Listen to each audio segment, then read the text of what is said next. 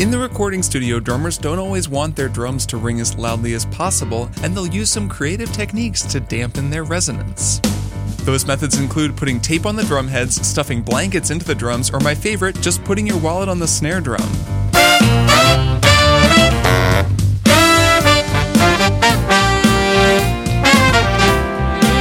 Welcome to Strong Songs, a podcast about music. I'm your host, Kirk Hamilton, and as always, I'm so glad that you joined me to talk about music where they dampen the drums with blankets, music where they dampen the drums with tape, and sometimes music where they haven't dampened the drums at all.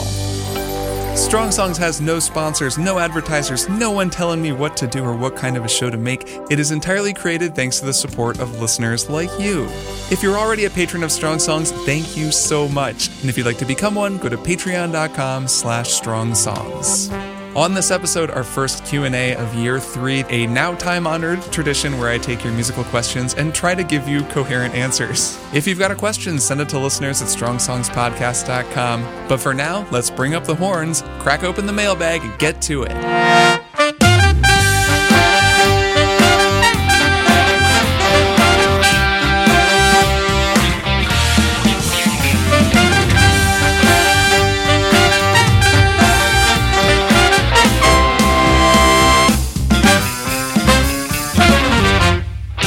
Our first question of 2021 isn't actually a question, it's just something that a few people wrote in about after I published my episode about Imogen Heap's Hide and Seek. A couple people wrote in just to mention the pioneering electronic artist slash performance artist Laurie Anderson, who was definitely a precursor of Imogen Heap's music and someone that I could have mentioned on that episode, so I wanted to shout her out now. Laurie Anderson was a really innovative and interesting musician, and she has a tune called Oh Superman from 1982, where she used some vocoding and some similar effects to what Imogen would then do, 20 years later. And it is a really, really cool song. It's from this album Big Science that I recommend checking out. Hi, I'm not home right now, but if you want to leave a message, just start talking at the sound of the tone. It's pretty cool, pretty pioneering stuff. You can definitely hear the influence that it had on artists like Imogen Heap. Hello? This is your mother. Are you there? Are you coming home? So that's Laurie Anderson. Much respect to a legend. Mark writes, I had a question regarding Radiohead's Let Down. I understand that Jonny Greenwood's guitar is in a different time signature than the rest of the band. What makes this sound so perfect together with all the other instruments? Does his guitar line ever catch up with the rest of the band? Well, let's check out the specific example. This is Radiohead's Let Down from OK Computer.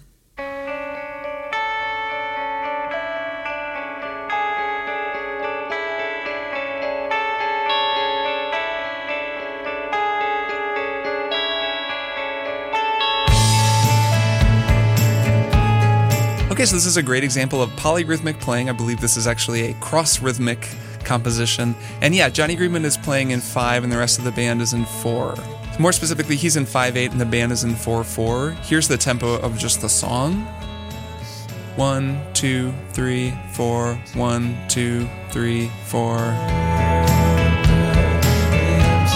So polyrhythms are a pretty broad thing. A polyrhythm can just be playing triplets for a little while, so you're kind of implying 3/2. And that's kind of how people describe it is, a 3/4 means you're playing in 3 while the rest of the band is playing in 4. So there's like a 3/4 time signature imposed over the 4/4 time signature. I would call this a kind of a 5/4 thing if I were just speaking broadly. Then a cross rhythm is when it really like the center, like the core of the composition is built around that kind of a polyrhythm, which I think is true in this case because Greenwood's whole guitar part is just groupings of 5 notes that are then superimposed over the rest of the band, which is playing in 4/4. It's helpful that this recording starts with just the guitars, and there are actually multiple guitar parts that are doing a lot of different things. It creates this really beautiful soundscape, but the part that I'm going to focus on is the electric guitar part. It's over on the left. Let's just listen one time, and then I'll break down the counting.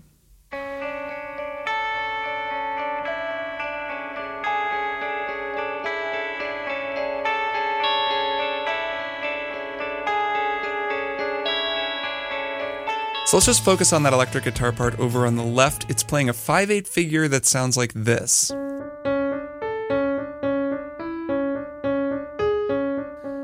And then it just kind of repeats. So you can think of it as being a grouping of 5, where the 5th note is that high note. And that's kind of how you can orient yourself. It's 1, 2, 3, 4, 5, 1, 2, 3, 4, 5, 1, 2, 3, 4, 5, 1, 2, 3, 4, 5. So when you play it in 8th notes at tempo, you get this. 1,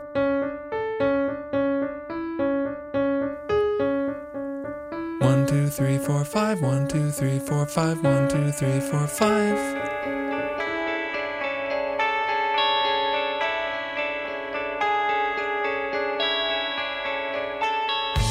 So to Mark's question, how does he fit with the band? Well, the main way that he fits with the band is that he's playing at the same tempo, and the arrangement has been built around him playing that guitar part. So he's not off doing something completely alien. He's just sort of moving according to a different interpretation of the same tempo. So he fits in, he locks in with the band. It's just that when you really focus on what he's playing, you can notice that he's playing these little groupings of 5 that are designed to fit in the same amount of time as the rest of the band. But there are certainly times where he adjusts his guitar part and comes to meet the rest of the band, particularly on the chorus.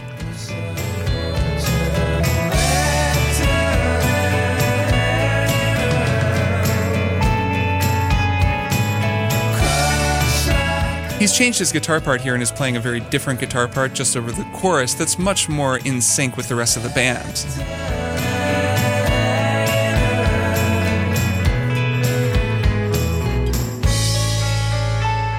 So then after the chorus, they go back to it on the verse and sort of reset. So it's a way of adding tension to the verse. It's very subtle. It's not showy, it's not like a prog band doing a really clear, we're playing in 7/8, we're playing in 5/8 over 4/4 kind of a thing. He's just playing this weird kind of twisting guitar part that even if you don't notice what he's doing, it just creates this effect of kind of a swirl. And the way that the vocals are sort of panned left and right during the verses, the whole thing creates a kind of a disorienting effect that then snaps more into focus for this big release during the chorus. It's super effective. I mean, you may have heard this, but Radiohead is a really, really good band. It's almost like someone should do an episode about a song from OK Computer or something. But yeah, I mean, that's what's going on. That's what they're using that 5/8 cross rhythm to do. This is a great song. I could do a whole episode about it, but I won't. But for now, yeah, I mean, cool song. Johnny Greenwood rules, and Radiohead is a great band.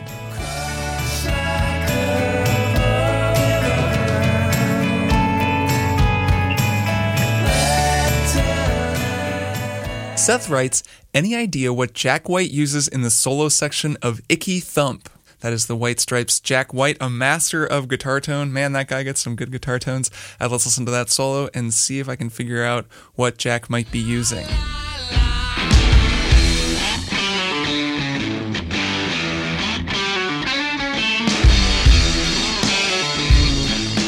Dude, the White Stripes rock. So here he's just playing a distorted guitar overdubbed, but coming up, he starts using an octave pedal with some really cool sounds.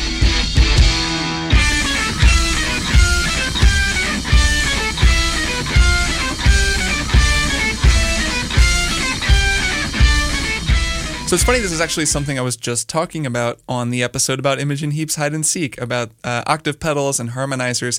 I know that Jack White is fond of the Electro-Harmonix POG, which is a type of octave pedal that can do octaves below or octaves above a signal. So he's using it, I think, here to do lower, and then he also uses it to get higher signals. I think he uses whammy pedals, so he uses all kinds of cool boutique and weird old custom gear. But I know he likes the POG, and I think this is a POG making this sound. I think he's also using it when he gets this really weird, super high sound. He's just jumping the octave and having it be like 100% in the mix. And I'm pretty sure that's what this is, even though it sounds like some kind of weird video game synthesizer.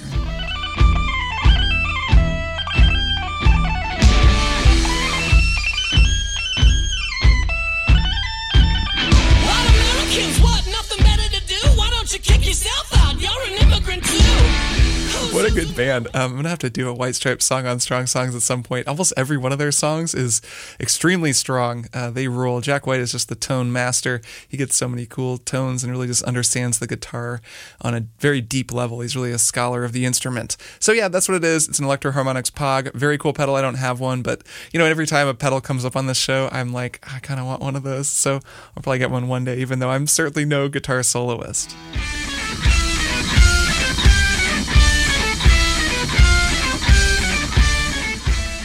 Danny writes, I had a dream last night in which Kat Edmondson was singing directly to me. I had been watching Cafe Society the night before, and she was singing a song that I very clearly remembered after waking up. But I can't place the song. It sounds like a Tin Pan Alley or a Jazz Age standard. In my dream, it was fully orchestrated with a jazz band and it had a swing beat. The only lyrics I remember from the song in my dream are from the last 5 notes of the main phrase, I dream about you. If this is an existing song, those may not be the actual lyrics, but they were in my dream. I included a sound clip that I recorded on the piano so that you can hear the musical phrase I heard in my dream. Can you please help me identify this song? I'm kind of hoping it's not an existing song because it's a great simple melody that I can write for a jazz song if I want to, but it does seem familiar. Okay, so I listened to this. I could kind of spend some time trying to figure it out on my own, but I thought it would be fun if instead I asked you lovely listeners if you can help Danny out and let him know either that this is a true song that came to him in a dream that he can then write, or if it is an existing song.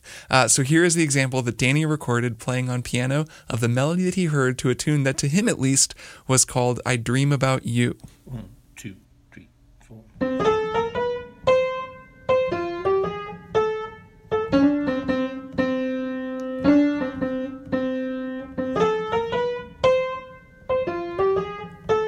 I dream about you. So I don't know this song. It might be a song that I just don't know and haven't heard. I haven't looked into it too much. It sounds a little bit like Blue Monk to me, the Thelonious Monk song, but it's not Blue Monk. So anyways, if this is a song, please write in and let us know, and I will forward your message along to Danny, or I'll update people on a future episode. And if it's not a song, and this is something that Danny heard in a dream, no one listening to this can try to write that song. This is Danny's song. It's his dream song, and it came to him in a dream, so he's the one who gets to write it.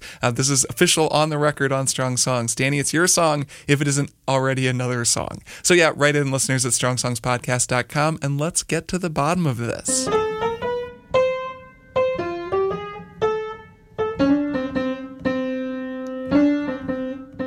Brendan writes, I've been listening a lot to the album Trust in the Life Force of the Deep Mystery by The Comet Is Coming. I'm wondering what you think of the technique of saxophonist Shabaka Hutchings, particularly on the track Summon the Fire.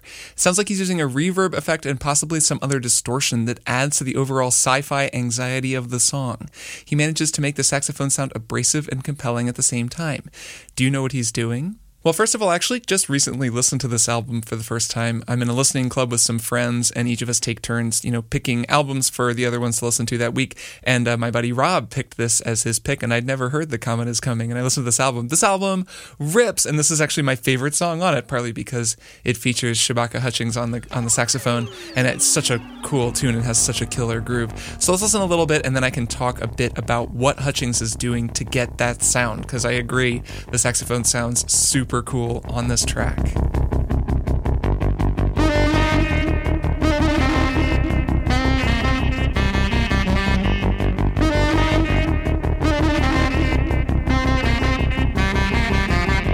So that's the basic gist of what he does, at least at the beginning, and it's this really cool repetitive part that he really digs into using these effects and that sound to eventually become a part of the groove.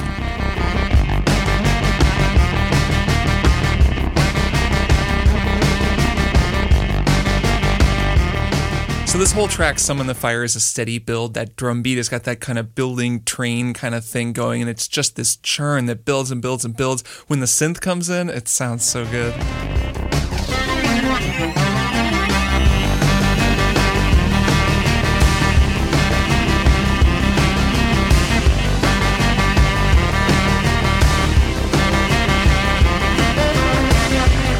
Okay, so let's talk about Hutchings' sound. This is a combination of effects that he's using and also just saxophone techniques. And between the two of them, he's getting this really cool kind of like kind of choked and really guttural and intense sound.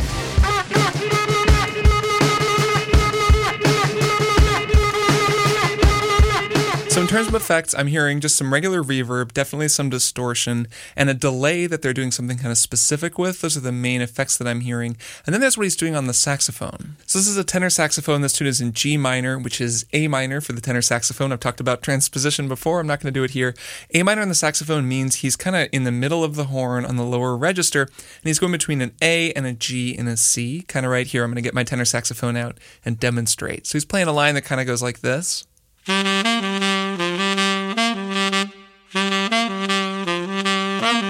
thing that you can do on the saxophone is you can play overtones on the saxophone. I've also talked about overtones in the past. Overtones are a big part of building your saxophone sound, and what that means is you can use your embouchure and your airflow to isolate higher pitches in the fundamental notes that you're playing. So you can play a low note, and then you can play a higher note without moving your fingers, and then even higher notes, and you can do all these kind of funny sounds. What that means is that on the saxophone, you can also do semi-overtones, or sort of like you can play a C, and then you can put down a bunch of fingers, but not all of the fingers to get a low C, and you kind of start getting these weird kind of lidded or sort of muted sounds that he's doing a lot of great work with.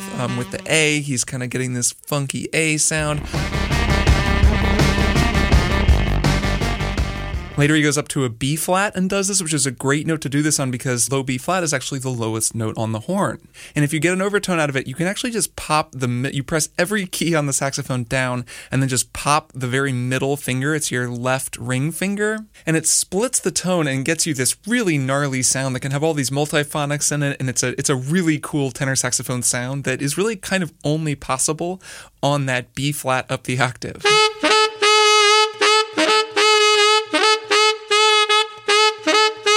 And it gives you that kind of guttural sound, that really intense, more animalistic sound that doesn't quite sound like a clean saxophone. It sounds more like someone just shouting.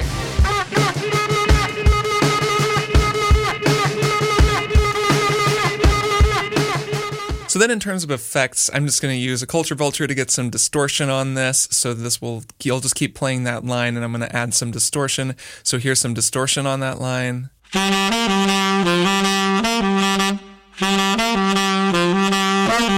So the last thing that leaves is the delay, or really, it sounds like a tape echo to me. Tape echo, sometimes they actually use real tape to record you and then play it back, but a lot of times it's a digitally sort of approximated effect. But a tape echo is a type of delay, and it echoes your sound and also kind of distorts it and degrades it as it continues to echo. So each subsequent echo sounds a little bit different, a little bit warped and pulled away from the original sound, which helps when you're listening because it's kind of weird to hear an exact copy of the original sound just echoed over and over again. So the nice thing about tape echoes is they allow the echo to blend a little bit more into the background, and then they allow the fundamental sound to still ring through. I'm definitely hearing that here.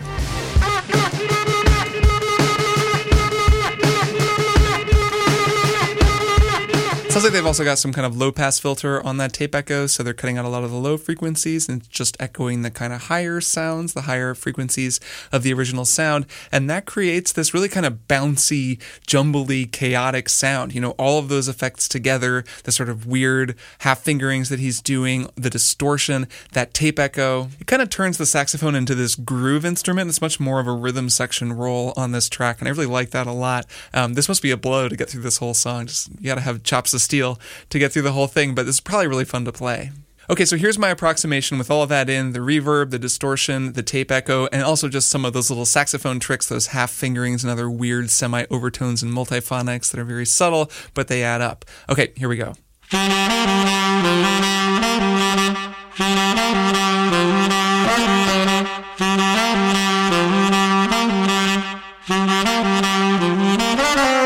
So, our tones aren't exactly the same, but that's fairly close to what he's doing, and he has his own distinct great sound, but I feel like I got pretty close here.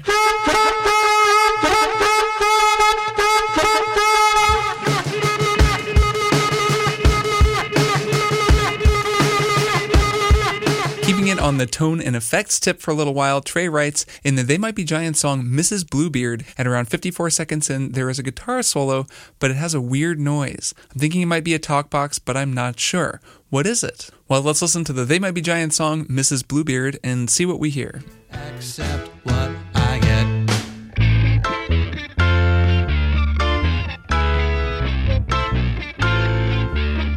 Okay, so this is a really cool song, and that's the guitar effect in question over there on the right. Most people... Nice, I dig this song a lot. This is off of I Like Fun, a more recent They Might Be Giants album from 2018. I don't know it that well, though I've listened to it some. I really like some of their more recent stuff. They've really they're such a mature band at this point. They've created so much music and have found so many different sounds. They just are it's just this really solid thing to listen to them. It's always cool ideas, Always cool stuff going on. I think this is probably Flansburgh, John Flansburgh playing guitar, though I'm not totally sure who it is. But yeah, let's try to recreate that tone. What I'm kind of hearing is some sort of envelope filter, auto wah, a little bit of distortion, and a phaser, which I've talked about quite a bit on the show. And it's a phaser that's giving it that kind of nice motion within the tone itself. Okay, so here's just the guitar line that he's playing with just a little bit of overdrive, but no other effects.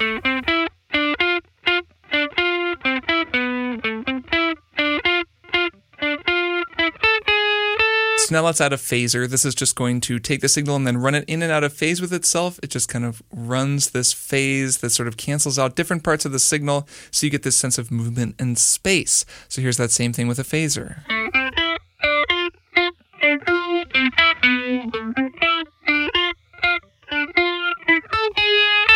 All right, now let's put on an auto wah, which is actually kind of similar to a phaser in some ways. It's another EQ filter, which a wah-wah pedal is really just kind of an EQ filter, a really dramatic one that you control with your foot. So this is doing the same kind of a thing, only it's doing it automatically rather than with your foot. This might be a wah-wah pedal on the recording, but it sounds more to me like some sort of an auto filter. So here's that.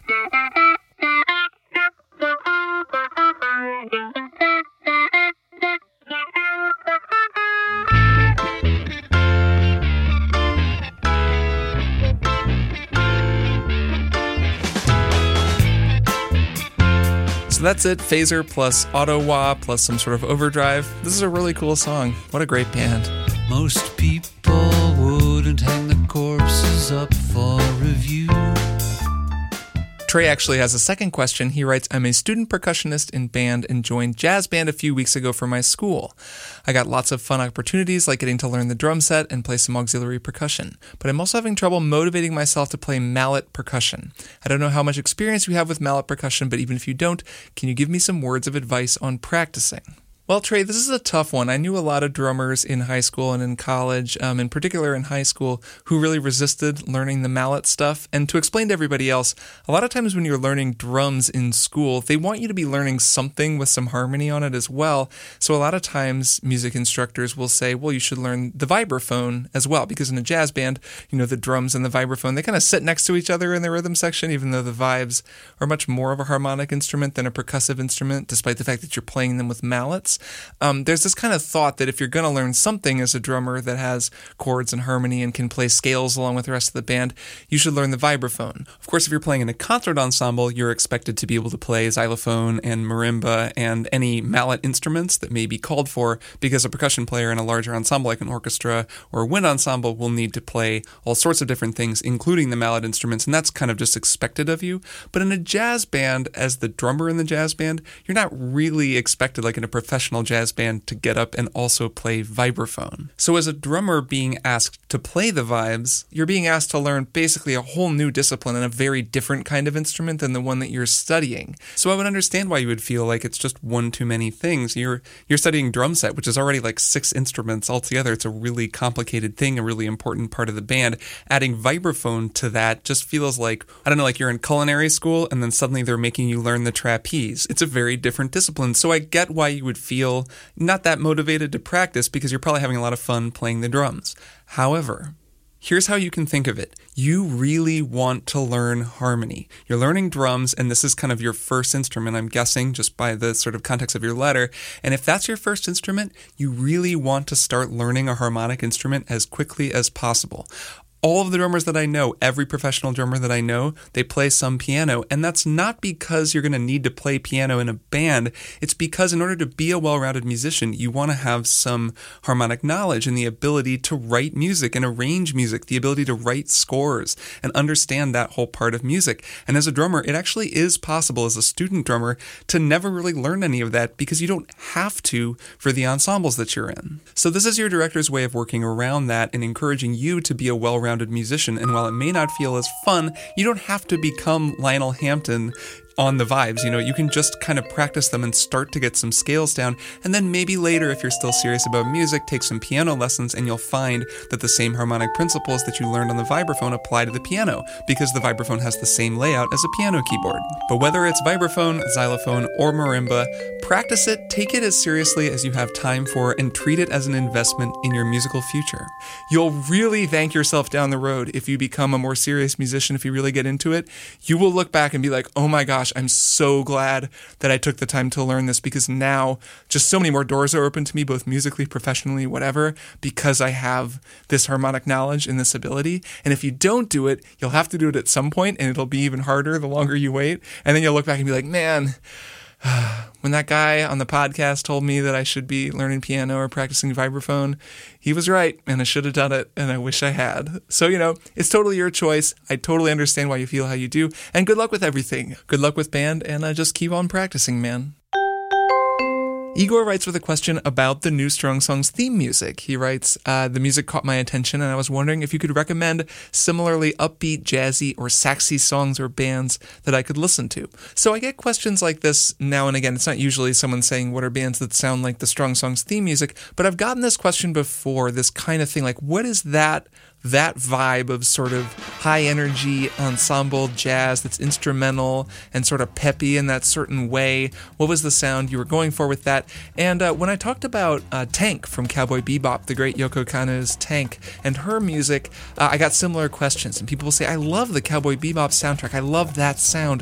Where can I listen to more music like that? Okay, 3, 2, 1, let's jam.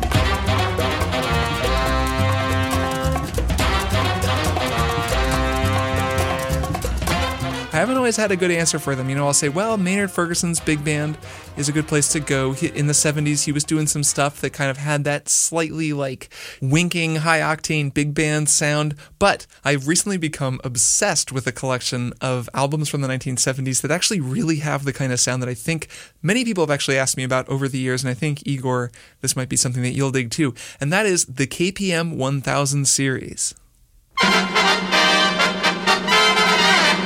So in the 70s, the British record label KPM made these library recordings, and there were just a ton of them. They were intended to be used by advertisement firms or TV theme songs. They hired great writers, though, and the musicians they got were great, and the music rules.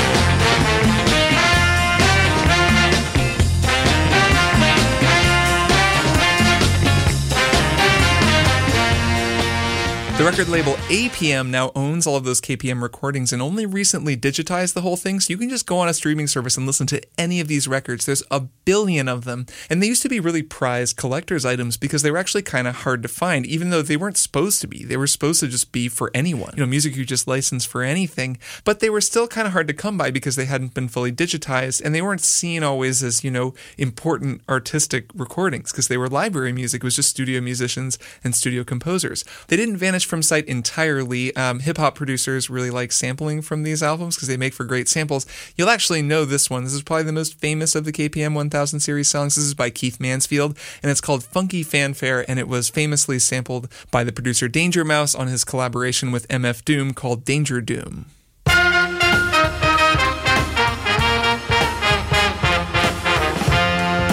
But man, I just love this sound, the way everything has been recorded, the way the bass sounds, the way the drums sound, the way it comes together to get that vibe.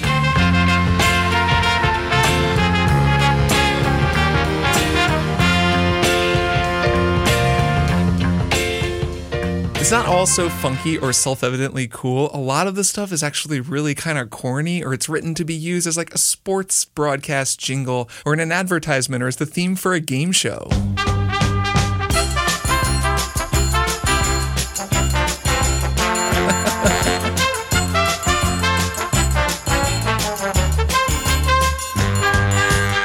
There's also some really smooth stuff that's just very nicely put together.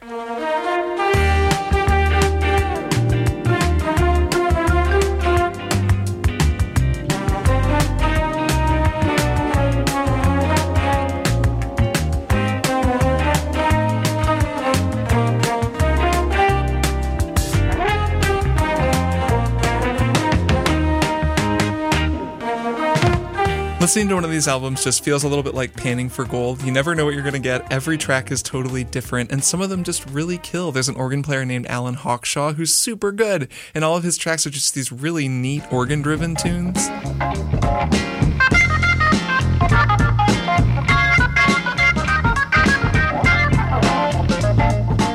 It's extremely pleasing music, or at least I find it very pleasing. You'll find yourself recognizing things like that first track, The Zodiac, was actually one of the opening tracks in that movie, The Full Monty.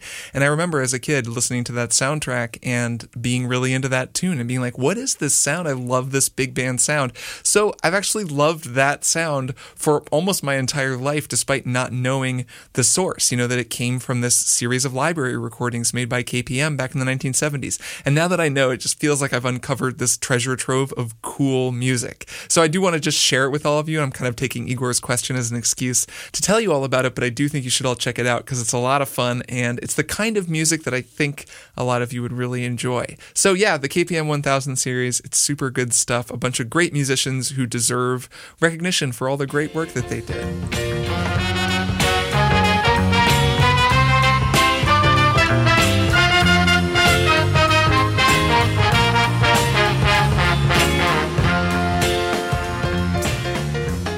Jennifer writes, my question is a little related to some of the episodes you have done on musicals. You talk about a musical theme which repeats in one form or another throughout all the songs in the musical. I adore musicals for exactly this reason. Seeing a show in person is one of the best and most moving things I have ever experienced. Anyways, I have a band that I really enjoy and they do the same sort of thing through the tracks on their album. The band is called Mariana's Trench. Their album Ever After has a unique setup in that it is like one continuous piece of music. Maybe it's not so unique. There are a variety of songs and styles, but I've notice an underlying common beat. I'm not sure if I'm describing it right. It's like a phrase that I can catch at certain points throughout the whole album. Anyway, I didn't listen to this one on shuffle because it just doesn't feel the same. So my question is this, am I right that there is a theme or a phrase to tie this album together? And also, is this common? Do other bands do something similar? Well, yes. So Jennifer, this is what's called a concept album. This is something I've talked about a few times in the past, but not really gotten super in detail with or anything. But yeah, anytime you make an album where each piece of music relates to a broader story, like it isn't just a collection of singles, it's more of a concept, hence the name concept album. Sgt. Pepper's Lonely Hearts Club Band, kind of a concept album. Pink Floyd's The Wall, definitely a concept album. Sufjan Stevens' Illinois, that whole thing where he was going to do an album for each of the 50 states. Illinois is certainly a concept album just like Michigan. Prince's Purple Rain is a concept album with an accompanying movie. Janelle Monáe's Arch Android, I talked about Tightrope off of that album, definitely a concept album based loosely on the sci-fi film Metropolis, and actually Janelle Monáe's oeuvre, like all of her albums, are sort of a broader concept, like they relate to one another and tell a bigger story across multiple concept albums. So any album where there's an overarching theme is a concept album, and a lot of times concept albums will then use the same kinds of motifs as musicals, like what you're describing the Mariana's Trench is doing. Actually, Lin-Manuel Miranda's Hamilton started out as a concept album. Aeneas Mitchell's Hadestown, I've also done an episode on songs from Hadestown, that also started out as a concept album. So it's a pretty familiar thing, and if you like musicals, it's not surprising that you like concept albums. Now, Mariana's Trench is a really fun band. I've had a few listeners tell me about them, ask me to analyze their music on the show. I don't have any near-term plans to do that, but I did check them out because I'd never heard them before. And I like Ever After. I actually really like their album Astoria, which is this concept album about the Goonies.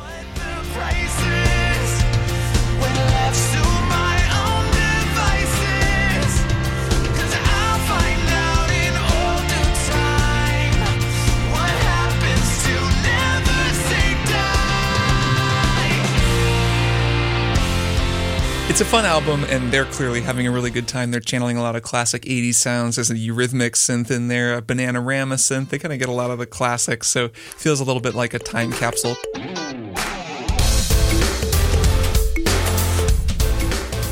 Plus, some of the songs are just very catchy and fun.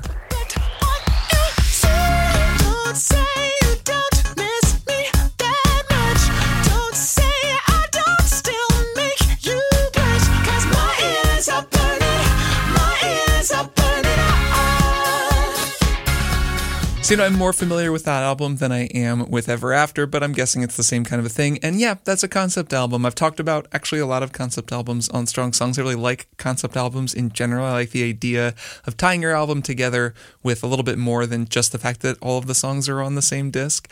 So yeah, that's a concept album, and they're very cool, and there are a whole lot of them out there.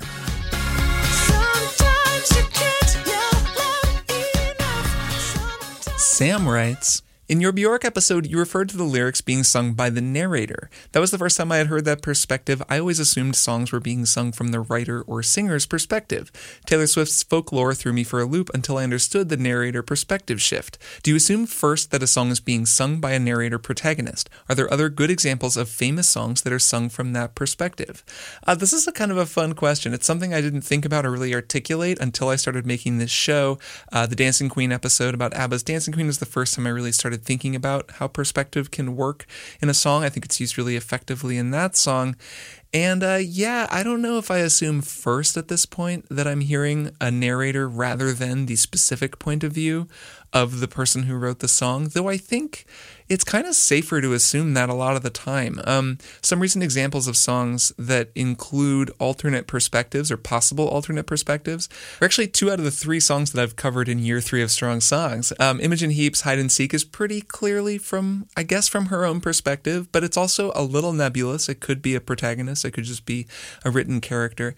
And Steely Dan's Babylon Sisters, Steely Dan in general, I talked about this on that episode, but they write songs that feel like they're being narrated by characters. There's a lot of first person, but I don't always get the sense that it's explicitly Fagen or Becker's perspective in the lyrics to a lot of their songs. They write about characters a lot and put themselves into the shoes of these other characters. And I think they identify with those characters in a lot of ways, but I think it's best, or at least most interesting, to think of it first and foremost like a character. David Bowie also wrote from various perspectives in Space Oddity. He's talking from the perspective of Ground Control and from the perspective of Major Tom. Neither of those people are David Bowie, but he's certainly channeling feelings that he's had. And then when he becomes Ziggy Stardust, well, he's speaking from the perspective of Ziggy Stardust, a fictional character. And in Starman, the other song I talked about on that episode, he's actually not speaking as Ziggy Stardust. He's speaking as these children. I think it's one kid or maybe 2 kids talking to each other who are receiving the signal from the Starman from outer space. So he's casting himself all over the place on that album.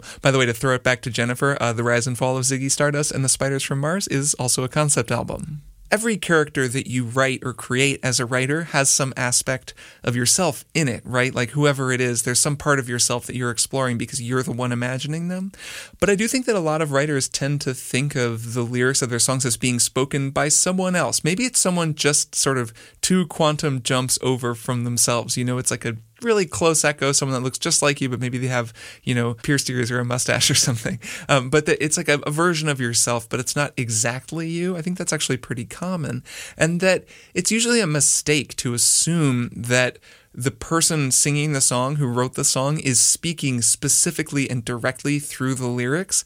Like, that's a very elementary way to write a song. A lot of people's first songs will be like that. They'll think, well, I'm sad, so I'm going to write a song that's called I'm Sad, and it's going to go, I'm sad because this specific bad thing happened to me. And then, yeah, okay, that's really direct and you're just speaking for your own feelings. But as you continue to write, people start to be like, well, I'm sad, but I want to write about sadness, but from a different perspective, and I'm going to imagine a character, and I'm going to tell a whole story about them and something that happened to them, and it's going to just be a metaphor for the thing that happened to me, and I'm going to kind of channel my sadness into making that metaphor feel real, and then that will be how I'll communicate the feeling that I'm having. So the elementary version is you've moved away from your family and you're feeling lonely, so you write a song about feeling lonely because you're not with your family. And the more advanced version of that is to write a song about a dog, and it's the family dog who's been left alone at home for the weekend because of an emergency, and he's all alone and he doesn't know why, and he has to kind of wrestle with that, and the whole thing is from his perspective as he explores the house by himself and tries to figure out why everyone is missing and what his place is in this world with no one in it. It's still the same kinds of feelings, you're just telling a story about a very different character than yourself. And also, you can write songs songs about people who are terrible and despicable and nothing like you. You can just imagine a totally different kind of person. And that's an important thing for writers to be able to do. I see this sometimes where someone will write a song from the perspective of an awful person, like an abusive person. There are some great songs that have been written about that kind of person, and that doesn't mean that the songwriter is also awful and abusive. Usually the opposite. They're trying to explore that kind of mentality through their art. And so, yeah, I guess I do move more and more toward thinking at least one step removed from the songwriter when I'm interpreting lyrics and thinking about what a song is about. And I think that's a helpful way to start. And then, if you talk to the artist or you hear an interview with them and they say, yes, this is specifically about this thing I was feeling, okay, then you can kind of factor that into your interpretation of the song. But when it comes time to just look at a song, flat out listen to the lyrics, yeah, start a little bit removed and just think of it more like a story that someone's telling you and draw your own conclusions about what the meaning is to you. Jeff writes, I'm not sure if you've seen Wolfwalkers on Apple TV+. Highly recommended if you haven't, but I have a question regarding the music and Celtic music more generally. There's one song in particular that I really love on the soundtrack called Maeve's Song. It has this haunting, enchanting sound to it that I find common in Celtic music and is very fitting for Wolfwalkers, but I can't tell what kind of scale it's built on. Well, you're currently hearing Maeve's Song from Wolfwalkers. Let's just listen to it a little bit and then see if we can answer Jeff's question.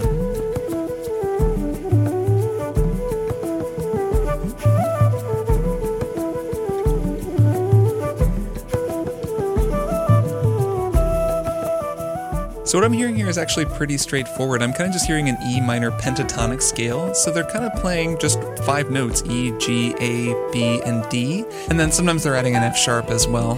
That's pretty common in folk music, and this pentatonic scale gets a lot of work on this song and demonstrates how much mileage you can get out of a pentatonic scale.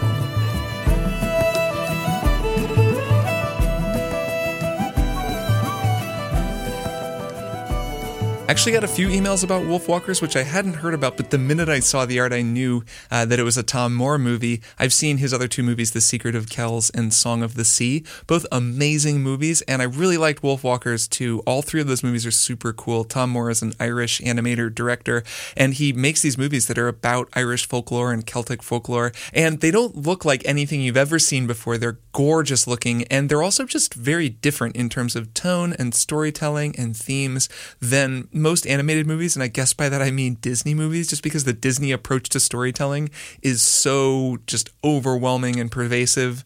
Everywhere we go, everything feels like a Disney story, but it's only one way of telling a story, and these stories are very, very different in all 3 of those movies. And Wolfwalkers is super cool. One thing that all 3 movies also have in common is Bruno Coulet, the composer, who is an amazing composer, one of my favorite film scores. He also scored Coraline, and his scores are uniformly great.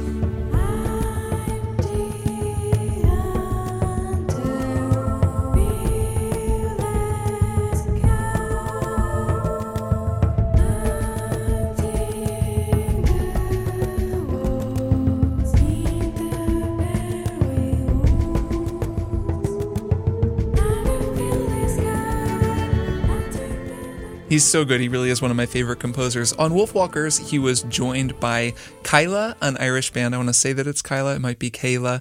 They have an accent there on the I, and I'm not sure how to pronounce that. But they're an Irish band that provided actually Maeve's tune, that first tune that we listened to. They played that. And Aurora actually sings on some of the songs in the movie as well. Aurora is a Norwegian singer who, speaking of Disney, you may know as the voice of the North in Frozen 2. She sings that Dies Irae, actually,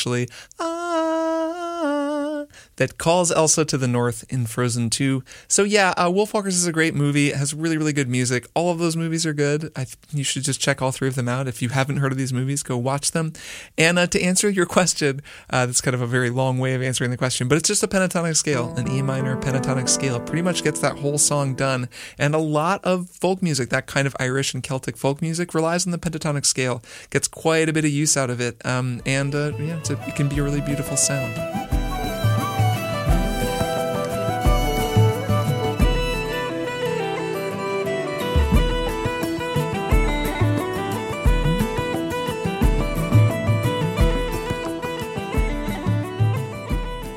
Ryan writes, I recently discovered Song for My Father by Horace Silver, which I've become obsessed with. I love how the horns play in unison and then split off into harmonies. My question is, what is making them sound so dissonant? Is it the chord choice, or are they slightly out of tune with each other, or a bit of both? Well, this is a great jazz recording from 1965, Horace Silver's quintet playing Song for My Father, so let's just listen and see if we can figure out what Ryan is talking about.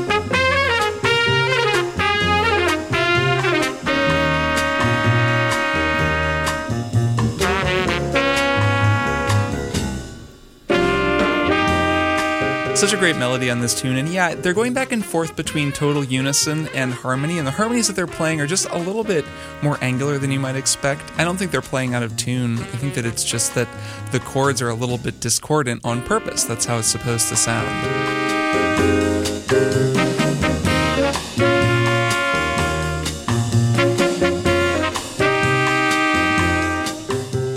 So this is Carmel Jones on trumpet and the great Joe Henderson on tenor saxophone. Joe was a big influence on me as a tenor saxophonist, one of my top guys. I transcribed a lot of his solos. I transcribed his solo on this track. It's actually one of the most famous Joe Henderson solos on Song for My Father. So what they're doing is they're starting in total unison. Joe is up in his upper register on the tenor saxophone, and this first phrase with all these little triplets as it kind of glides its way down, they're totally playing in unison. They're playing the same notes. And then right there, boom, they split into harmony.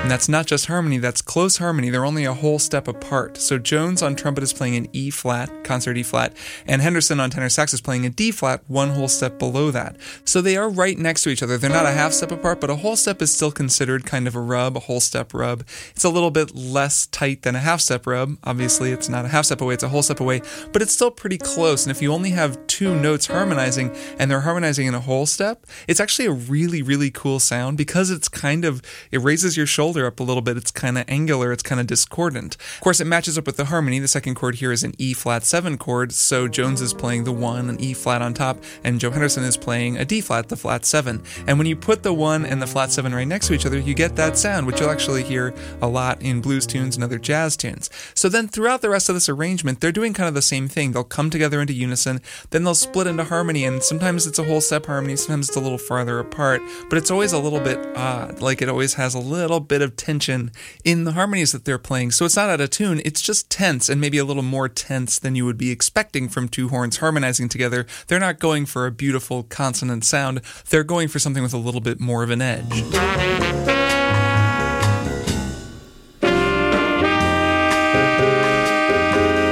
Fun fact about Song for My Father, since I just did an episode on Steely Dan's Babylon Sisters, while I was talking about Steely Dan, I had a section there where I was going to talk a little bit about Ricky Don't Lose That Number. On Steely Dan's album from 1974, Pretzel Logic, the opening track, Ricky Don't Lose That Number starts in a very familiar way that really underlines how Becker and Fagen were drawing so many sounds from the world of jazz. Here's the beginning of Horace Silver's Song for My Father.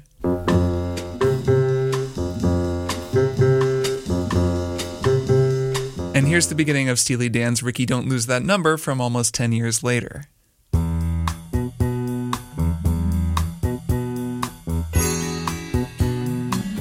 So even if you've never heard Song for My Father, chances are you've kind of heard Song for My Father, which is something that you can say for a lot of jazz when it comes down to it.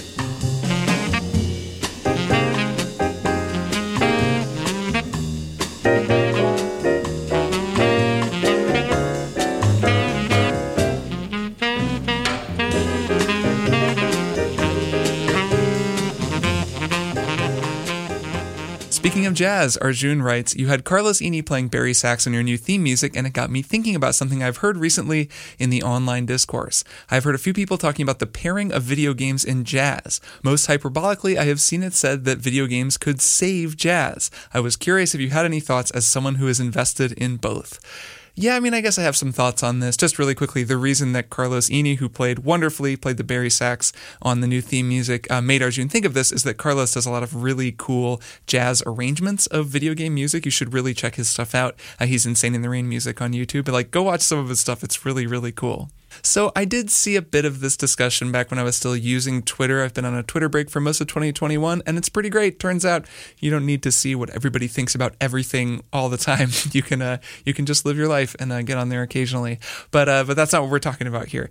There was some discussion here. I think I saw maybe an article or a tweet or something. Somebody saying something to the effect of, because jazz musicians are reinterpreting video game music, and video game music, historically, going way back to really old Japanese games, has had a lot of jazz harmony, a lot of really cool overlap stylistically with jazz, that somehow video games are going to lead to a resurgence of jazz music. And that, to me, it's just like the latest in a long series of versions of this discussion where people start from the premise that jazz needs to be saved, which, in my opinion anyway, kind of misses the truth of the matter, and it's also pretty patronizing. There just seems to be a sort of a narrative that some people buy into, like the people you're writing in about, Arjun, who think that jazz died and needs to be resurrected, which isn't what happened. I mean, jazz as we know it now, or as we popularly think of it, like hard bop, like the Horace Silver Quintet, tenor sax, trumpet playing straight ahead head charts and improvising,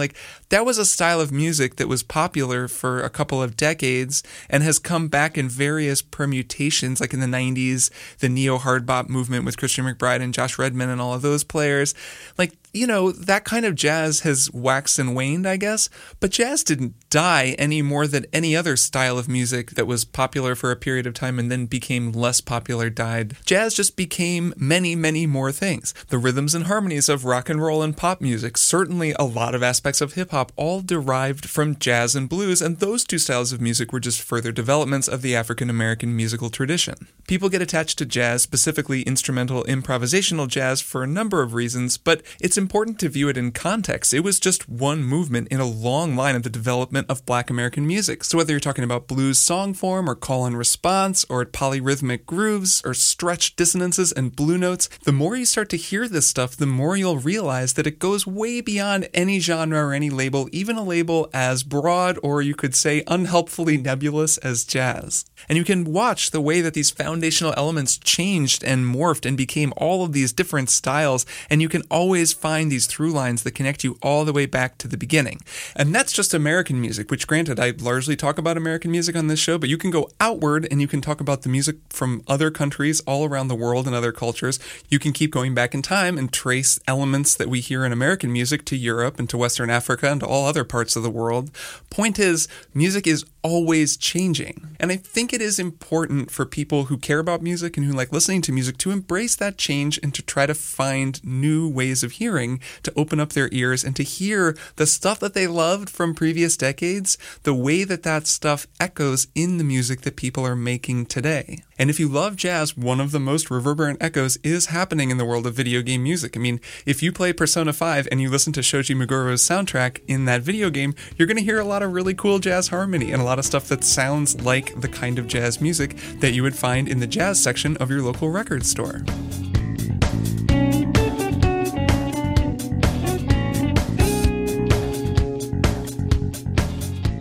So I would just phrase it differently. I wouldn't say that that shows that jazz can be saved. In fact, it shows the opposite. It shows that jazz doesn't need to be saved. Jazz is alive and well in everything that you're listening to, and that's not to mention the fact that there's also a lively and adventurous scene for instrumental modern jazz music that's self-described as jazz. I mean, that is also still happening. It's just not as widespread or as popular as it maybe was in the 1950s or 1960s. So in a whole bunch of different ways, jazz is alive and well, and it's everywhere, including video game music, which is really cool. There's a lot of great video game music out there, some of it explicitly jazz influenced, and there's a lot of jazz musicians doing cool stuff the other way around by reinterpreting game music, and Carlos is one of them. Definitely go check his stuff out. So anyways, jazz doesn't need saving, and hey, here's Carlos playing his arrangement of the Aquatic Ruin Zone music from Sonic the Hedgehog.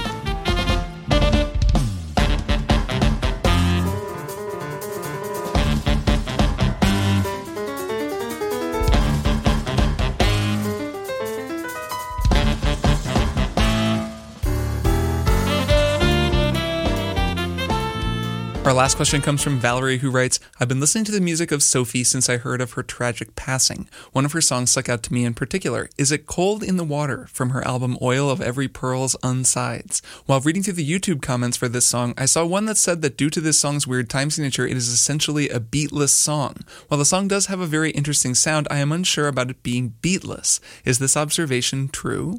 So I've been listening to some Sophie as well. I was really sad to hear of her passing. She wasn't an artist whose music I was super familiar with, and now that I am, I'm even more sad about her passing because she was incredible. This song, Is It Cold in the Water, is super, super cool, and while it does have a really interesting groove, it is certainly not beatless. It has a beat, it's at about 120 beats per minute. It's just that Sophie has added a whole lot around that tempo to make it feel much more discombobulated and disorienting than it actually is.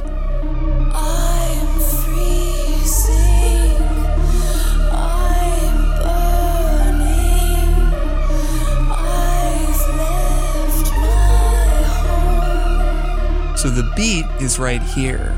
1, 2, 3, 4, 1, 2, 3, 4, 1, 2, 3, 4, 1, 2, 3, 4, 1, 2, 3, 4, 1, 2, 3,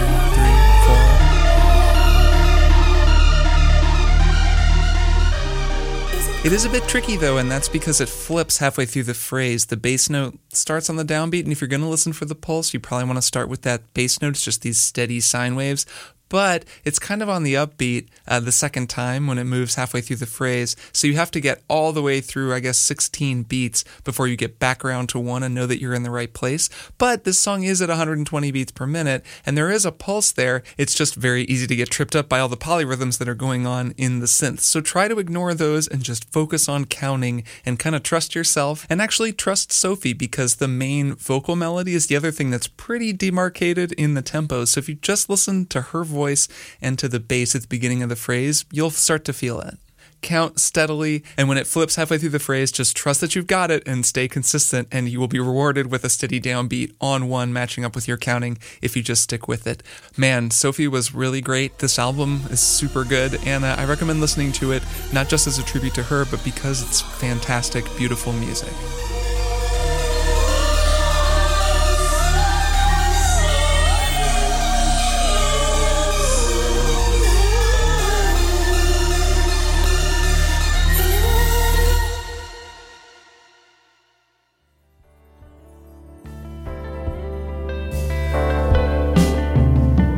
And that'll do it for the first Q&A episode of Strong Songs Year 3. Thanks to everybody who sent in a question, and to everybody whose question I didn't have a chance to get to. Don't worry, I have a huge document full of questions, which means if you'd like to submit a question for a future episode, by all means do so. Send an email to listeners@strongsongspodcast.com. Thank you so much to all of my patrons. You're all making this possible, and the more I work in podcasting, the more I appreciate the fact that I don't have any ads on this show. Most of the podcasts that I listen to have ads, and I totally understand why, but whenever I listen to one that doesn't have ads, I'm struck by how nice it is. So I hope that that's nice for all of you as well. And if you'd like to know more about how to support me making Strong Songs, an ad-free, listener-supported music podcast, go to patreon.com/strongsongs. Of course, you can support the show in other ways. You can buy some merch from the Strong Songs store. There's a link for that, along with social stuff, Twitter, Instagram, and the Strong Songs playlist down in the show notes. And you can just tell people about the show. Lots of people tell me they're spreading the word, telling friends and family, and that really means a lot. That is helping the show immeasurably. So thanks to everyone who's spreading the word. Our outro soloist this time is the great Rob Reich on accordion, and Rob has some cool new projects going, so check out his links in the show notes too. So give Rob some love, stick around for his solo, and I'll be back in 2 weeks with yet another Strong Song.